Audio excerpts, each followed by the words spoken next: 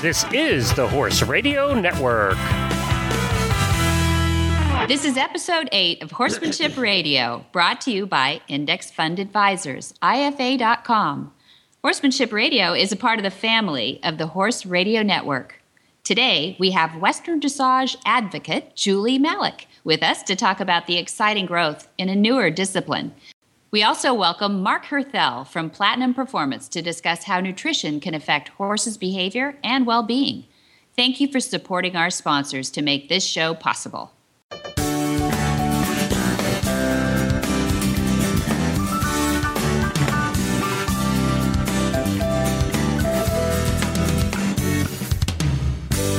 This is Debbie Laux, and you're listening to Horsemanship Radio. Welcome back, everyone. Horsemanship Radio airs on the 15th and the 30th of the month.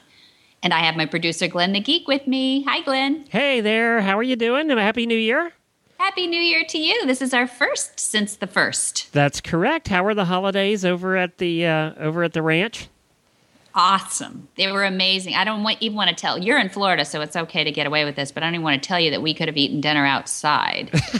You don't want to tell most of the country that, no. Most of the country right now, yeah. No, it was just beautiful. We had lots and lots of family around, and it was great. How about you? Did you get out with your horses at all? Yeah, we got to spend time with the horses. We had a kind of a quiet one here with some family in town. We don't, everybody wants us, our old homestead is Pennsylvania. And all the family wants us to come to Pennsylvania. And we're like, we live in Florida. It's end of December. Y'all can come down here. We can make the turkey down here just fine. So, and should. Yes. That's right. Yeah, no, it was great. I was really glad that we had Dad on for the end of the year, and mostly because then we wanted to hear what he was planning for 2014, because often we don't hear it until somebody else does. He does keep no grass growing under his feet. In fact, I just learned yesterday that he got called by the Queen, and he will be there on the 20th of this month to have another meeting. And so drop everything, and we've got airline tickets, and we're really excited to hear the next phase of their work together. Is some big important things coming, and you will hear about it here on Horsemanship Radio too. Now, when you say you got a call, is it actually the Queen that calls, or is it her people? Not first. It's her people at first. Okay. You're right. There is a really kind. I was going to say, does the Queen actually make her own calls? Ring, ring, hurry up. Yeah, because I can just picture her picking up the phone and having the little dial pad. Or maybe she still does the rotary. Don't you feel like it would be traditional? I know. Rotary on her desk. Yeah. Half of the people don't know what a rotary is, Glenn. I know. I know. But we used to have a party line. I mean, there were like 4 people on our street, and you pick up the phone and you could hear the other people talking. You had to wait till they were done to make the call. Gosh, that's like watching a Green Acres episode. It was. It was. It was true. And then we always knew there was one neighbor. She was an old biddy, and she used to listen to all our calls. You could hear them pick up, and then you knew she was listening to your calls. It's like, oh God! Thank God for cell phones, I guess, huh? Thank God that party lines went away. Yeah, it's funny. Now I'm really dating myself. That dates back to the late '60s. Hey, I wanted to say too. I wanted to congratulate you and thank all the listeners who are listening to the Horsemanship Radio Show. We've been getting a lot of terrific feedback in the form of emails and people corresponding with us on Facebook and things. So thank you for listening, and we're glad that you're enjoying this show. Of the freshman shows that came out on the Horse Radio Network in 2013, it's doing the best. So good job. Well, thank you. And thank you, listeners. You make it happen. And Glenn and I talk a little bit about the demographics, how many countries are listening in. And it's just amazing to me how many people speak English out there around the world, but how many maybe expats that we have listening. And we're just so glad to hear that horses are affected globally by Horsemanship Radio. And we're just honored and pleased that you are at least picking us up and trying us out. And tell your friends, please watch for the releases coming out on our Facebook page, /Monty Roberts on Facebook, because we're really excited about expanding into areas that horses have not had a voice in. And we're getting a lot of nice emails. And you can write to Debbie@MontyRoberts.com to tell me more about your area. But we're getting a lot of nice emails about how horsemanship is is changing for the better in those areas. And it's really just through education. And this microphone is really just a form of that, a form of education. And once the genie is out of the bottle and people know better horsemanship and better husbandry for their horses, it just doesn't go back in the bottle now, does it? Nope, it definitely doesn't. I love that. All right, what's coming up on today's show? We're going to hear more about Western Dressage after this, though, from our wonderful sponsors, Index Fund Advisors, matching people with portfolios. Hi, I'm Mark Hebner, president of Index Fund Advisors and proud owner of Monty Roberts Willing Partners graduate, He's a Sugar Bear. You know, investment portfolios are a lot like horses. You need to find one that best suits you, your temperament, and your stage of life. Some people might like an energetic horse and an aggressive investment portfolio, while others are more comfortable with a gentle ride and a more conservative investment portfolio. The trick is to find the one that's right for you.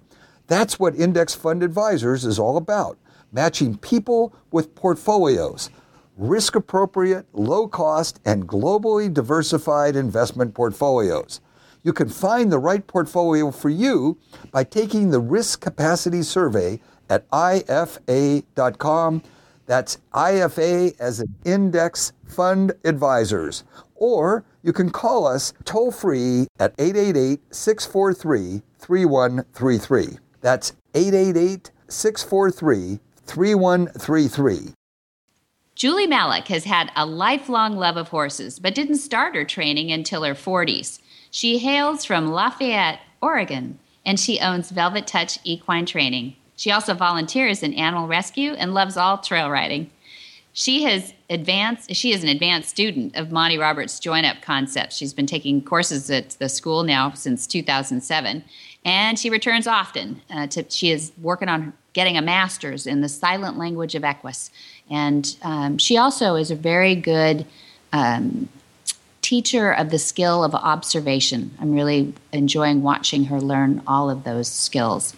She's devoted the past 18 months to her passion, which is cabaret dressage and Western dressage. Welcome, Julie Malik. Thanks for agreeing to be on our show, Horsemanship Radio. I'm thrilled to be here. Thank you so much for asking me to come on today. Well, we're all excited to hear a lot more about Western dressage. In my circles, we're pretty much trail riding, giddy up and go gals, and the talk of the last couple of years has been cowboy dressage, Western dressage, and the crossovers. I would love to talk to you a little bit about that today because I know you're heavily involved in that. Is that right? Yes, that's right. I run the Oregon Cowboy Western Dressage Alliance. It's a club. And we have currently a little bit over 50 members in Oregon and Washington and Northern California. And we are, our basic purpose is to support cowboy dressage and Western dressage and see it off and flying as a new discipline. And I'm been so excited to be a part of this. It's just been a blast. You must be working really hard because I hear on the internet and I hear people talking at the shows about it. So I know you guys started quite a rumble. Often flying is interesting. So flying lead changes, tell me a little bit, how does this work? How does flying lead changes in dressage work with a Western saddle? Well, let's back up for just a second and just kind of establish what is cowboy and Western dressage, and then it'll probably make a little bit more sense. Good.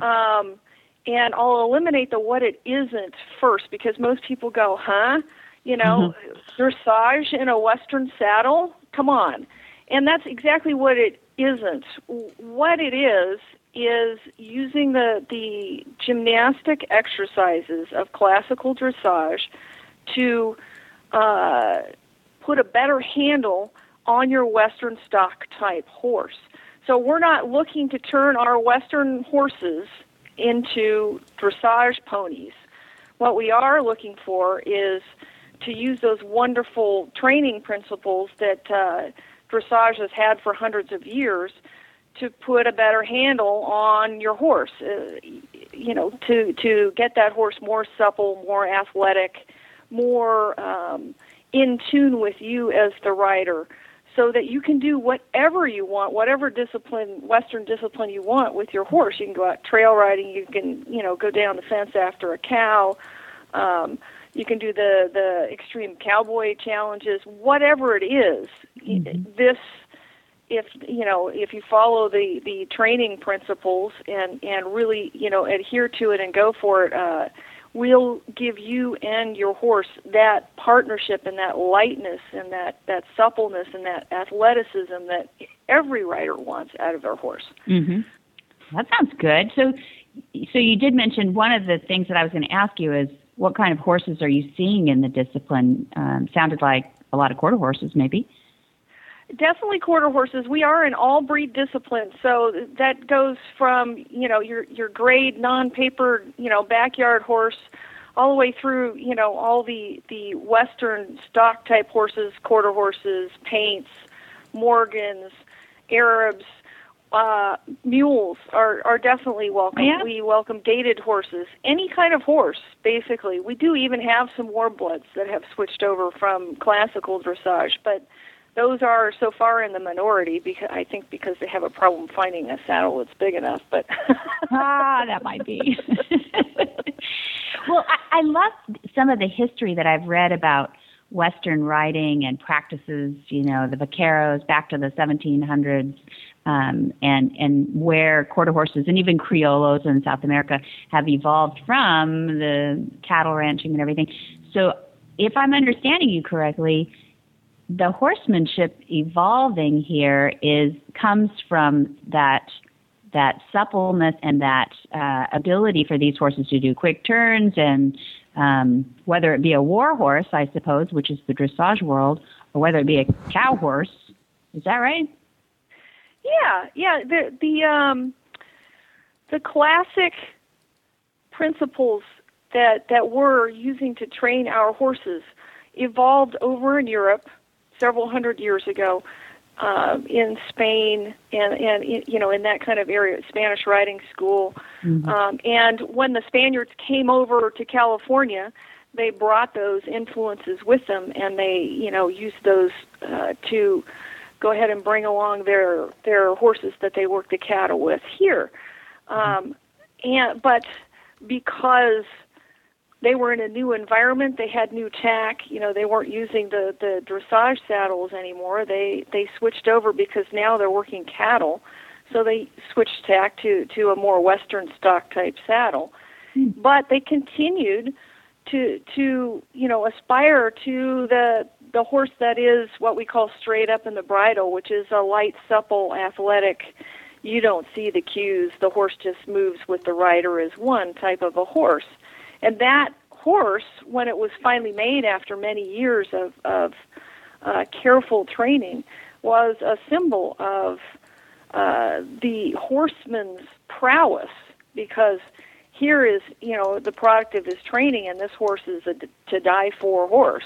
He can do anything with that horse. And they showed him off. They loved to see those horses coming along like that and to finally be that way. And the nice, interesting parallel is that vaquero tradition is now very much parallel to the cowboy and Western dressage that we're seeing now. They complement each other so well because the basic principles that they're trained with are almost identical. So, and it's for me, as a sixth-generation Californian, I have, my heart is with the vaqueros. I love that. I want my horse eventually to be one of those bridle horses. So when I saw and first got wind of Western dressage, I went, oh, there's a way that I can do that. Even on my own, in the backyard, I can take these principles, and if I follow them carefully and with input, periodically from, a good trainer that I trust, I can bring my horse along and do that. And all of a sudden it went from being a dream that, maybe I'd have to, ship out for 5 or 6 years and go find a vaquero someplace to train under, to now I can do this. It's real. I can do this with some help once in a while from somebody that I trust, but I can do it on my own. Mm-hmm. And I think that's probably part of the reason why this has caught fire so quickly, is because it's taken that wonderful, almost unattainable dream and plopped it in people's laps, and they go, oh, I can do that. That looks easy. And it looks like fun. And certainly it's a worthwhile goal to get your horse to the point where, you have that partnership and that wonderful, soft feel going on. Oh, I'm so glad you said partnership, because that's exactly what I think of when I see good harmony in dressage and in the Western reining world. It is that partnership. You can see the horse wanting to do the work as much as the rider is. So you're saying that we girlfriends, we can get into this sport. The only caveat I heard, though, is that you got to find somebody you can trust. How do you do that? Well, there are people out there who have been training using these principles for many years. And in fact, most of the good Western trainers have all been, using the basic dressage principles to bring along their Western horses for many, many years. And I think it wasn't a secret for them, but I think the other reason why this is splashing so heavily now in the main public is all of a sudden everybody else found out that this was something that you could do, and chances are, the person that you've been training with, or maybe the girlfriend's trainer or whatever, already knows how to do these basics. It's like if they're familiar with classical, traditional dressage principles, they can teach you how to do, the turn on the haunches and the turn on the fore, and the proper way to get your horse moving left, right, back, that kind of thing. And that's basically all this is. Yeah. But you can ride in your Western saddle, and you don't have to, and it's a good thing at my age, put on those tight little breeches and, worry about how your butt's going to hold up. That's right. We can wear our jeans. I like this already. Yeah, so you were down in Solvang at Flag Is Up Farms recently, or this last year, and you went to the Gentle and Elegant, and we had the pleasure of watching Charlotte Bradall-Baker, Olympic bronze medalist in dressage, and Monty Roberts, my dad, doing parallel work in the arena. Tell us a little bit about that experience. That was the first time I'd ever seen crossover like that. That was fabulous. And, other than the fact that I've been a long-time Monty Roberts student, I consider him to be my mentor. When I saw that they had, mocked up this event, English meets Western, basically, I had to go because of the Western cowboy dressage thing. And it was a wonderful weekend. It was just an absolute delight to watch Charlotte work her horses, because she's such a beautiful rider, and she embodies all of the principles that we aspire to in cowboy and Western dressage. And also she embodies the principles that Monty teaches, which is, gentle, find that willingness, set the horse up to do the right thing. And if you don't force it, the horse will go along with it, because they're generous creatures to a fault. Aren't they? And that's true. Yeah, it was just gorgeous. And then, the other part of the weekend, which was very fun, of course, was, watching Monty get on Chrome and just go barreling around and doing the sliding stops and stuff, which, I aspire to be half the horseman that he is at his age, especially with his travel schedule. He's the ever-ready bunny, but... That's what we call him, too. It's true. The big grin that he had on his face when he was doing those sliding stops was priceless. And then, to watch your mom and Charlotte, get on the stock horses and watch Charlotte go through and do some reining patterns. It's just good horsemanship is good horsemanship. And the whole thing for me, and the thing that jazzed me up about the Western and cowboy dressage, is it gives you an easy codified avenue to get that good horsemanship. Monty gives it to you on the ground with, his workmanship principles from the ground, and, his wonderful online university and the fabulous classes that he puts on regularly at the farm. And then, you know, you can go out and take those and combine them with this great way to ride. And I felt like I fell into hog heaven. You know, it was like the other side of the coin for me. So I'm like, I'm rolling in it here at this point. I'm having such a blast, I can hardly even stand myself. Well, you said you were sixth generation Californian, so you're up in Lafayette, Oregon. Where do you go to? Do you compete in the Western Dressage? Where do you go for this? There are schooling shows all over the state regularly, especially, with Oregon because it rains so much. Liquid rain right now, you know. Right, liquid sunshine. Yeah. But usually early in the spring, the schooling shows get started, and especially I expect this to expand now that the Western Dressage Association of America has recognized affiliate status with the USEF, so that now Western Dressage is a recognized discipline. So not only do I expect to see, the normal number of schooling shows offering Western Dressage classes to ride in, but I expect more of the bigger shows to start incorporating Western Dressage in their shows. And then on the Cowboy Dressage side, Eitan Beth-Balakmi and his wife Debbie are also the other side of the Ever-Ready Bunny coin. I mean, they're just out there. They're putting on all kinds of shows. And I think they have 4 scheduled for this year that are just they're putting them on. But then as they go around and get more people fired up, they're having others start to put on competitions as well with the Cowboy Dressage rules. So more and more and more activities are coming up. My particular club started out putting on how-to clinics. And that was very much needed. The last 18 months or so was basically nothing but how-to clinics because everybody was clamoring for those. This year, we're going to start off with a mock competition where we teach people all of the different positions in a competition, like the steward and the scribe and the gatekeeper and all of that kind of stuff, so they know how everything's supposed to go. And, you know, they get a little bit more hatted on it so that we can start later on using those people to put on our own competitions. Mm-hmm. So that's where we're going. We do definitely want to put on some of our own.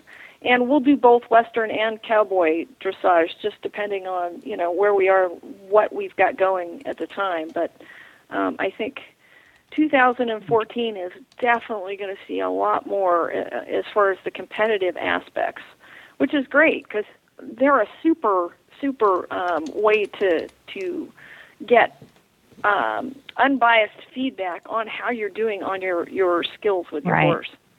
Right. Do you have, I noticed that, you know, when a new discipline, it's so interesting to have somebody that's involved in a new discipline so I can ask all these questions and not sound too silly because it is all new. There's got to be so many problematics coming out, like what kind of bits can you use, what kind of bits can't you use?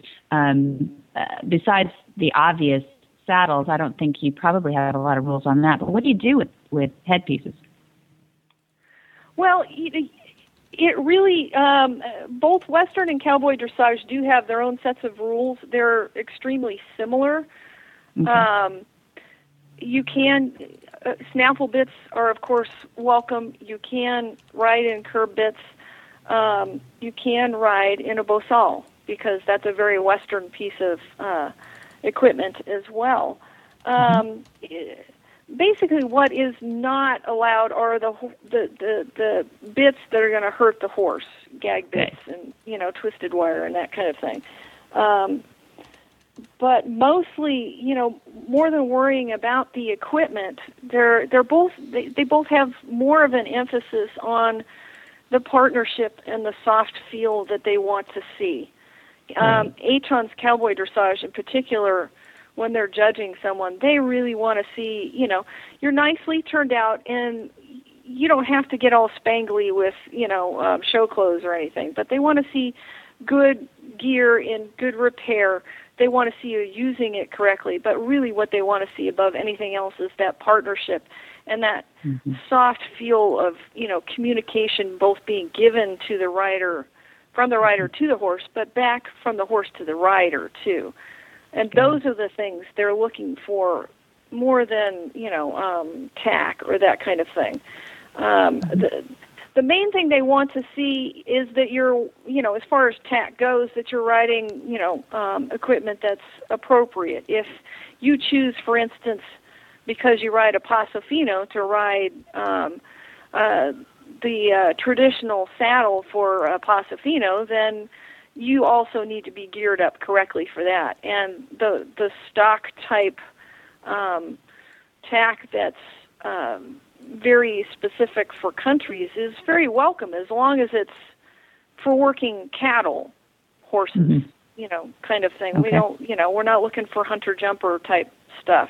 If it doesn't have a horn, usually we're not looking for it. So that's interesting. It'll be fun to watch, Julie. I'm excited to see how the most important thing that I've heard you say to me, though, is that you're looking for that that soft way and that harmony between rider and horse. And I'm sure, based on that, this will go very far. I think it sounds really exciting, and I would love to have you back if you've got a moment. I'm listening to your horsemanship. I'm impressed. I love what you're doing. I love your energy. I would love to have a tip from you. We do that here. We like to get from our trainers and from people that are willing something to share with our listeners about their training tips. And if you'll do that, we'll have you back. I would love to come back anytime. Just say the word. Right after this word from Equus Online University, we'll hear from Mark Herthel. Mark Herthel is the president and co-founder of Platinum Performance, Inc., an animal health company founded in 1996 at the Alamo Pintado Equine Medical Center in California's Central Coast. While studying agricultural business at Cal Poly University, Mark co-founded Platinum Performance, together with his father, equine surgeon Dr. Doug Herthel. Mark's Platinum Performance has grown from a small supplement company to a leader in veterinary and human nutrition products and education. Hi, I'm Monty Roberts, and I'm dedicated to training horses without pain. You can learn to do it too on my Equus Online University. Western, English, the beginner, or the advanced rider. It doesn't matter. You can connect with other students online too, on our forum, and there's a new lesson every week. It's a lifetime of learning for you on my Equus Online University at montyroberts.com. Welcome, Mark Herthel. Thanks for joining us. Happy to be on with you today. It's great to have you on Horsemanship Radio. We're really excited about having you for the first time here. And you're also our first nutritionist that we've had on this show. And we'd love to hear a little bit about your horsemanship. I know that you come from the business side of it, but you live in a horse dynasty there with your dad, Doug Herthel, being part of Alamo Pintado Clinic, the founder of it. And you live literally down the road from us, don't you? Yeah, we're in a little town called Los Olivos, about 1,000 people, and I'm born and raised in an equine hospital. The hospital started in the early 70s, and over the years it's grown to about 14 veterinarians. And so my first memory is actually trying to give a shot to a yearling and being kicked by a horse at 2. So horses are near and dear to my heart from the very beginning. Near and dear to your heart and your head too. I don't know if that's a good first memory or not, but and you ended up going to Cal Poly San Luis Obispo, I believe. That's where my dad, Monty, is an alum as well. Yep, I went to Cal Poly. Grew up in the hospital, born and raised, and spent every day with horses and watching horses being cared for. And brought back to health. And went to Cal Poly, great school, the only school I really wanted to go to, and studied agricultural business and food science, and quite a bit of nutrition as well. My wife was my girlfriend at the time, now wife, was a nutrition major, so I spent a lot of time in the nutrition classes with her, and so that's how we got our start in what we're doing today. Yeah, good. Well, I know that one of the things that I grew up with, and we were growing up, I'm older than you, but we were growing up a little bit side by side, is behavior issues in horses. And, Dad is one of those guys that early on got a reputation for being able to fix the biggest problems, right? The issues. So pretty much what comes through the gate after a while is nothing but really extraordinary problems and issues with the horse. But the first thing Dad would say is, this is a horse with a people problem rather than the other way around. And he would set out to figure out what the story is that this horse is going to tell him. One of the things that he looked at first, because he's big on nutrition and what you put in a horse and what you put in your own body, is the horse's physio. And so I would love to hear from you, from your horsemanship today, this is Horsemanship Radio, is about maybe we're missing some of that. And how does nutrition affect behavior? And how do you analyze a horse's health when you first meet with him? And how does your horsemanship approach nutrition? Yeah, nutrition, literally we're learning every day about the impact of nutrition on health and behavior and growth and development. And so it's a very exciting field. If you look at a horse and what their natural diet is, it's quite different from the diet that horses are often eating today. Their natural diet is high in forage and grasses, and those typically are high in omega-3 fatty acids. And we look at what we give a horse today, which are a lot of concentrates and grasses that have been cured. And what we're finding is there's quite a difference in those fatty acids. The horse, we call it an omega-3 animal. It's intended to have quite a bit of omega-3 in its diet, and the modern diet is more of a high omega-6. And omega-3 are anti-inflammatory, and omega-6 are pro-inflammatory. So we're able to, and that's just one aspect of it, but we're able to really learn a lot by looking at what we're putting in the horse. So horses on a more modern diet, we find, are typically in a more inflamed state, a more pro-inflammatory state, and that can affect a whole host of different things. Mm-hmm. Yeah, that's interesting. So an inflammatory, so that can affect the horse's cognitive, their brain function, as well as the behavioral function, you think? Yeah, any itis is an inflammatory condition. So arthritis, dermatitis, colitis, those are all itises, and they all have an inflammatory component. Okay. So we see a lot, seems to be increased inflammatory conditions in horses on a higher grain diet. Behavior, certainly, with excitability. There's the whole host of things. If you miss a meal or you miss a couple meals, what that can do to your hormones and what that can do to your behavior and patience. And so you think just that simple little example of in a horse, where a lot of times we're feeding them maybe just twice a day or sometimes 3 times a day versus what they're used to is continuous feeding. So, it's kind of endless, the things that we can learn from diet and horse behavior as well as health. So what are people doing these days to smooth that out? I mean, just the clash of humans and horses system running all day long. Ours doesn't. Ours shuts off. Isn't that right? That our stomach acids don't produce all day long, but horses do. Is that right?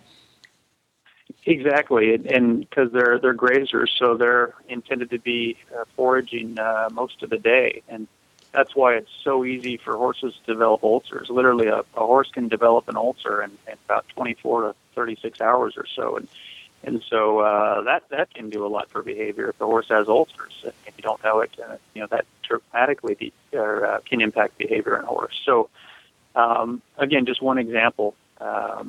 But it's they're quite fragile animals. They're amazing, beautiful animals, but they're quite sensitive as well. Mm-hmm. So what's on the offing, I guess, for us poor horse owners who think, I would like my horse to be happier. I would like him to be able to eat all day, but that's impossible because I work. He's out in the pasture or he's even in a stall, and I can feed him twice a day. But how do I get him to forage more? And that's the key thing. So what we often recommend is a more natural diet, so higher in forage. And I know sometimes people will use those slow feeders, which seem to be getting popular, where they can pick at it throughout the day, pick at the hay throughout the day, or obviously turn out if you can. But we recommend a more natural diet, and we've seen some pretty remarkable changes in health. There was a study done at Colorado State University a few years ago where we were part of it, where they were using our supplement, which is the supplement's basically providing what the forage doesn't have in it, the omega-3s and the trace minerals and so forth. But they found that they were able to actually improve fertility rates pretty dramatically, about 130%, in a group of subfertile mares just by changing their diet, just by changing in a more higher forage, so higher hay, and supplementing and less of the concentrates. So that's just one example. We see many examples across different health conditions. And is there any? Can you extrapolate anything from that? I mean, their fertility went up. Is that because they were happier? Is that because they felt sexier, or what was going on with that? Well, if you think about it, my mom always used to tell me, "You are what you eat," and she still tells me that. My wife tells me that now too. Yeah. It's true. So what you eat, the types of fats that you eat, actually determines the structure and the function of your cells. So for pregnancy, for instance, the omega-3 fatty acids help the cell to be more less brittle and help the cell to actually function better and to help with the transfer of hormones. And so we've seen that a more natural diet in these older subfertile mares can decrease inflammation and helps cell membranes function better. So that's one example. We've also seen similar results in metabolic syndrome. So kind of similar to type 2 diabetes, but in horses, metabolic syndrome, where we've been able to shift a population of horses with metabolic syndrome more into a healthy state, looking at glucose and insulin, and that's through diet modification. Great. That's cool. And you have a daughter. I'm thinking of your wife now. And is that right? You have a new little one? I have a 5.5-year-old daughter and a 2-year-old son. Oh, that happened fast, Mark. So do you put them on supplements? I'm just curious about your belief in supplements.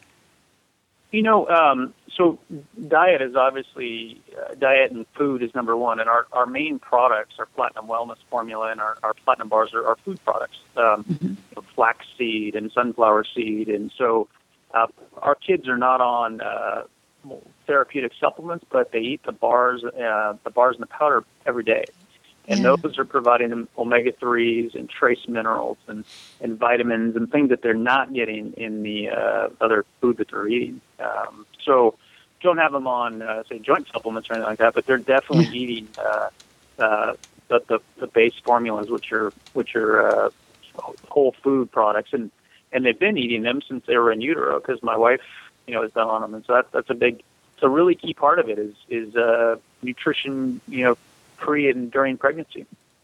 Yeah, that's great. Oh, I get it now. So you can actually get them to eat a little bar a little easier than you can get them to swallow something, but they don't really even need a lot of stuff, I suppose, that are in those things. You've designed bars for people. Weren't you also a part of the Olympic nutrition program too? Was it both equine and human, or just one? Yeah, so where it started was in our hospital where I grew up. My dad, was very kind of problem-solving veterinarian, and so long story short, in the 90s, he was looking for ways of improving healing in his patients, and he got very, very deep into nutrition, and that's how he formulated the original Platinum formula for horses. People actually started using it themselves because they saw how these horses were transforming. And so we quickly developed a human equivalent, and so that's still our number one product today. And it's basically it's providing what we're not getting in our diet that we used to have in our diet. So we have products for people and obviously horses and dogs. And you asked about the Olympics, and it was 1999 when a group of Olympic swimmers that were all training together, an international group, they got introduced to our product by a veterinarian. And so they started using it, and we went out and spoke with them on nutrition, and basically we're teaching them what we'd learned from the horses, and some pretty high-end horses. And they got pretty excited about it, and 2 of them ended up tying for gold in the 50 freestyle in the Sydney Olympics in 2000. And that kind of kicked it off, and I think over the years we've had about 35 Olympic medals from swimmers using our products. That's amazing. That's amazing. So your 2 worlds came together. Your dad's the vet and the clinic founder, and then you, more of a businessman and a nutritionist. Are you a doctor? Sorry, I couldn't hear you. What was that? I'm sorry. Are you a doctor too? Did you go through med school, or did you come out with a degree in nutrition? No, I'm not a doctor. I grew up in the hospital and spent many days in the hospital with observing. But I was always interested in business. My little brother's a veterinarian. My uncle and aunt on the other side of the family are veterinarians. My dad's a veterinarian. So a lot of medicine in the family. But I was always the kind of the entrepreneur from a young age, different little businesses growing up. But so I was, I was a freshman in college studying ag business and nutrition, and my dad at the same time was formulating the original Platinum, and it kind of I just jumped right into it and did it through college and doing it today. So wow, it's our passion. Model. Yeah, it is a passion. That's great. It's a great model. And I would love to have you back, Mark. If you've got 5 minutes to spare somewhere, I would love to have you back and get a tip from you, because your depth of knowledge at your young age is something that I'm sure our listeners would love to have. Can you come back for a tip for us later? Sure, no problem at all.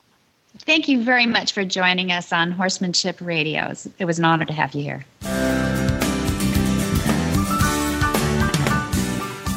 This week, we have Dr. Robert Miller back with a master training tip. It turned out the last video I did was called Lameness, Its Causes and Prevention. And I list 11 causes of lameness, which includes things like malnutrition, bad shoeing, bad conformation, wrong work surfaces, and so on, accidents, and so on. Mm-hmm. But in my experience, with so many different disciplines and so many different breeds of horses, the leading cause of lameness that I have seen is too much work at too young an age. And it's not getting better, it's getting worse. When I was young, we talked about colts. We were talking about 4 and 5 year olds mostly, starting colts. Mm-hmm. Now these horses are competing at 3. They're in futurities at 3. They're working them at 2, at 22 months, even as long as 18 months. It's a very, very cruel and destructive thing. A majority of these horses break down prematurely. So my tip is, if you love a horse, take your time. I have a very extensive library, a book library, and I went through the entire life. Most of these books written in the 19th century, a few in the early 20th century, and some of them way back, like in the 16th and 17th century. And I took out of these books the statements of when you should start a colt. The youngest was 3. Yeah. And the oldest was 7. And the average was 4 to 5 years of age. In other words, let them grow up before you start working them to death. There's so much work can be done on the ground early, teaching a horse all kinds of things, starting at birth, and not working them too hard prematurely. It's a great tip. I love that tip. Do you ever ask people to X-ray for epiphyseals, the epiphyseal closures? Well, that helps, but that's not the whole story, unfortunately. You can have the epiphyses closed, and it indicates a certain level of growth maturity, but they're not finished. In other words, let me give you an analogy. We see 16-year-olds that have reached their full height. Most of us don't, but some do. That means their epiphyses are closed in their bones, but they're not mature. And if you put them to work athletically, too severely, too young, they're going to pay for it later on. Mm-hmm. We would love to. Orthopedic physicians who work in sports medicine, and they see the same thing in these kids who are overworked at a very young age. They're usually excellent athletes, but they pay for it for the rest of their lives. Now, the difference between the horse and the human is the human can be arthritic and have a bad knee, bad hip, bad ankles, and you still have a useful life. That's not true of horses. Unless they have breeding prospect, once they go unsound, their career is over. That's right. That's right. Often a life is over. We would love to see purses in horse racing and other incentives to go to older horses. And people who love horses can get behind that, so that there is an incentive if needed. Yep. I think that's Absolutely. What they're looking for. Yeah. Yeah, good. Well, I'm glad you brought that up. I think that's a wonderful tip, and I hope everybody will noodle that out and figure out a way to make that happen. Yeah, and let me add this, that starting these young horses and working them so hard, cutting, reining, jumping, whatever, it's profitable for the veterinarian, and it's profitable for the pharmaceutical companies. I mean, untold millions of dollars in profit. But it's very, very disastrous for the horses and for the people who own them. Yes, thank you. And that's decades of a veterinarian speaking from authority there. Thank you, Bob. Yes, you're welcome. What in the wide, wide world of sports is going on here?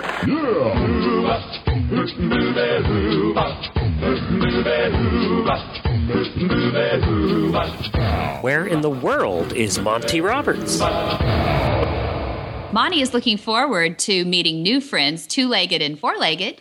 Nearby on January 25, he will be doing the Night of Inspiration with Monty and Pat at their home at Flag Gazette Farms in Solvang, California. It's open to the public, but it does have limited spaces. In fact, that one I think may be sold out at this point. But in case, write to admin@montyroberts.com, or you can call 805-688-6288.